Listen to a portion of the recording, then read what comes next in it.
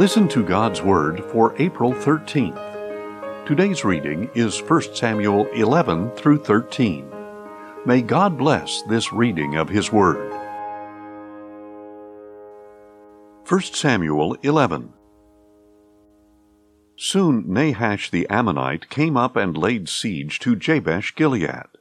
All the men of Jabesh said to him, "Make a treaty with us, and we will serve you."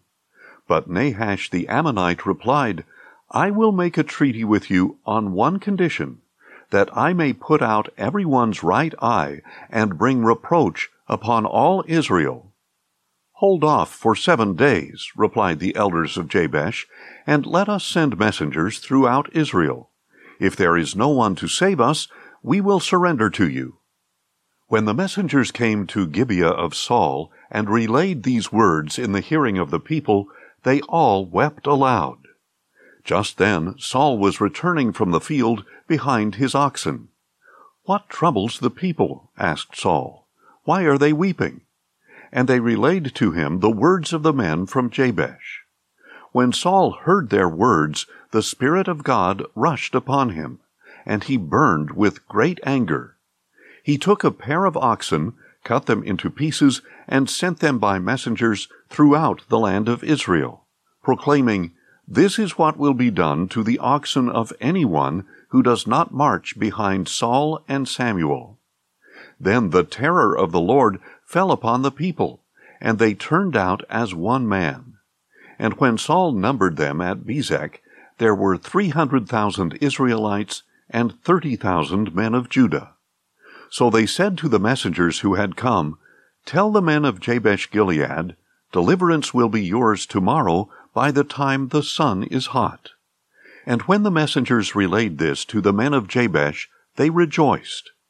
Then the men of Jabesh said to Nahash, "Tomorrow we will come out, and you can do with us whatever seems good to you." The next day Saul organized the troops into 3 divisions, and during the morning watch they invaded the camp of the Ammonites and slaughtered them until the hottest part of the day. And the survivors were so scattered that no 2 of them were left together. Then the people said to Samuel, "Who said that Saul should not reign over us? Bring those men here so we can kill them." But Saul ordered, "No one shall be put to death this day, for today the Lord has worked salvation in Israel." Then Samuel said to the people, "Come, let us go to Gilgal and renew the kingship there." So all the people went to Gilgal and confirmed Saul as king in the presence of the Lord. There they sacrificed peace offerings before the Lord, and Saul and all the Israelites rejoiced greatly. 1 Samuel 12. Then Samuel said to all Israel, "I have listened to your voice in all that you have said to me, and I have set over you a king.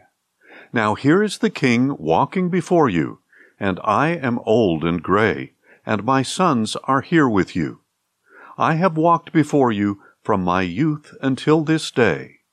Here I am. Bear witness against me before the Lord and before His anointed. Whose ox or donkey have I taken? Whom have I cheated or oppressed? From whose hand have I accepted a bribe and closed my eyes? Tell me, and I will restore it to you." "You have not wronged us or oppressed us," they replied, "nor have you taken anything from the hand of man." Samuel said to them, "The Lord is a witness against you, and His anointed is a witness today, that you have not found anything in my hand." "He is a witness," they replied. Then Samuel said to the people, "The Lord is the one who appointed Moses and Aaron, and who brought your fathers up out of the land of Egypt. Now present yourselves so that I may confront you before the Lord with all the righteous acts He has done for you and your fathers. When Jacob went to Egypt, your fathers cried out to the Lord, and He sent them Moses and Aaron, who brought your fathers out of Egypt and settled them in this place. But they forgot the Lord their God, And he sold them into the hand of Sisera, the commander of the army of Hazor, and into the hands of the Philistines and the king of Moab, who fought against them. Then they cried out to the Lord, and said, We have sinned, for we have forsaken the Lord, and served the Baals and Ashtoreths. Now deliver us from the hands of our enemies, that we may serve you. So the Lord sent Jerubbaal, Barak, Jephthah, and Samuel, and he delivered you from the hands of your enemies on every side, and you dwelt securely. But when you saw that Nahash, king of the Ammonites, was moving against you, you said to me, No, we must have a king to rule over us, even though the Lord your God was your king. Now here is the king you have chosen, the one you requested. Behold, the Lord has placed a king over you. If you fear the Lord and serve him and obey his voice, and if you do not rebel against the command of the Lord, and if both you and the king who reigns over you follow the Lord your God, then all will be well.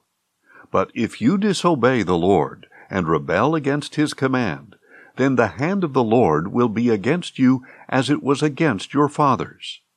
Now therefore stand and see this great thing that the Lord will do before your eyes. Is it not the wheat harvest today? I will call on the Lord to send thunder and rain, so that you will know and see what a great evil you have committed in the sight of the Lord by asking for a king. So Samuel called to the Lord, and on that day the Lord sent thunder and rain. As a result, all the people greatly feared the Lord and Samuel. They pleaded with Samuel, Pray to the Lord your God for your servants, so that we will not die. For we have added to all our sins the evil of asking for a king. Do not be afraid, Samuel replied. Even though you have committed all this evil, do not turn aside from following the Lord, but serve the Lord with all your heart. Do not turn aside after worthless things that cannot profit you or deliver you, for they are empty. Indeed, for the sake of his great name, the Lord will not abandon his people, because he was pleased to make you his own. As for me, far be it from me that I should sin against the Lord by ceasing to pray for you, and I will continue to teach you the good and right way. Above all, fear the Lord, and serve him faithfully with all your heart. Consider what great things he has done for you. But if you persist in doing evil, both you and your king will be swept away. 1 Samuel 13. Saul was 30 years old when he became king, and he reigned over Israel 42 years. He chose for himself 3,000 men of Israel. 2,000 were with Saul at Michmash and in the hill country of Bethel, and 1,000 were with Jonathan in Gibeah of Benjamin. And the rest of the troops he sent away, each to his own home. Then Jonathan attacked the Philistine outpost at Geba, and the Philistines heard about it. So Saul blew the ram's horn throughout the land, saying, Let the Hebrews hear. And all Israel heard the news. Saul has attacked an outpost of the Philistines, and now Israel has become a stench to the Philistines. Then the people were summoned to join Saul at Gilgal. Now the Philistines assembled to fight against Israel with 3,000 chariots, 6,000 horsemen, and troops as numerous as the sand on the seashore. They went up and camped at Michmash, east of Bethaven. Seeing that they were in danger because their troops were hard-pressed, the men of Israel hid in caves and thickets, among the rocks, and in cellars and cisterns. Some Hebrews even crossed the Jordan into the land of Gad and Gilead. Saul, however, remained at Gilgal, and all his troops were quaking in fear. And Saul waited 7 days for the time appointed by Samuel. But Samuel did not come to Gilgal, and the troops began to desert Saul. So he said, "Bring me the burnt offering and the peace offerings." And he offered up the burnt offering.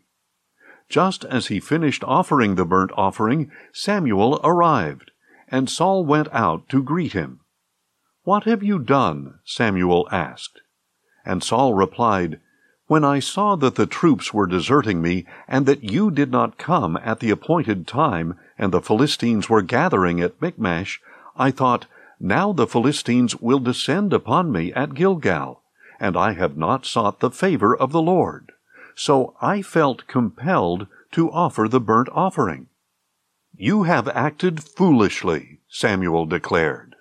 "You have not kept the command that the Lord your God gave you. If you had, the Lord would have established your kingdom over Israel for all time.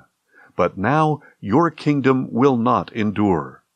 The Lord has sought a man after his own heart, and appointed him ruler over his people, because you have not kept the command of the Lord." Then Samuel set out from Gilgal, and went up to Gibeah in Benjamin.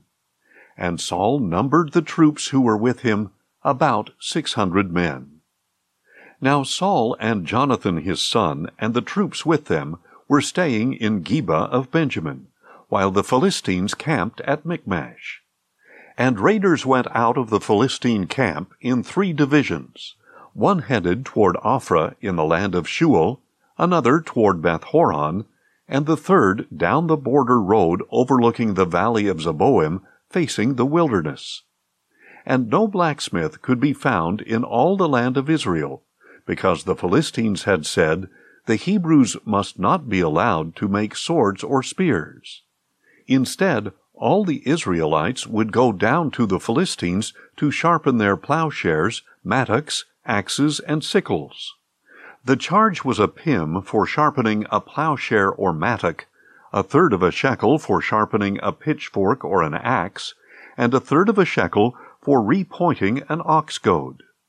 So on the day of battle, not a sword or spear could be found in the hands of the troops with Saul and Jonathan. Only Saul and his son Jonathan had weapons. And a garrison of the Philistines had gone out to the pass at Michmash. Thanks for listening, and join us tomorrow as we listen to God's Word. Questions or comments? Email us at info@listentogodsword.org.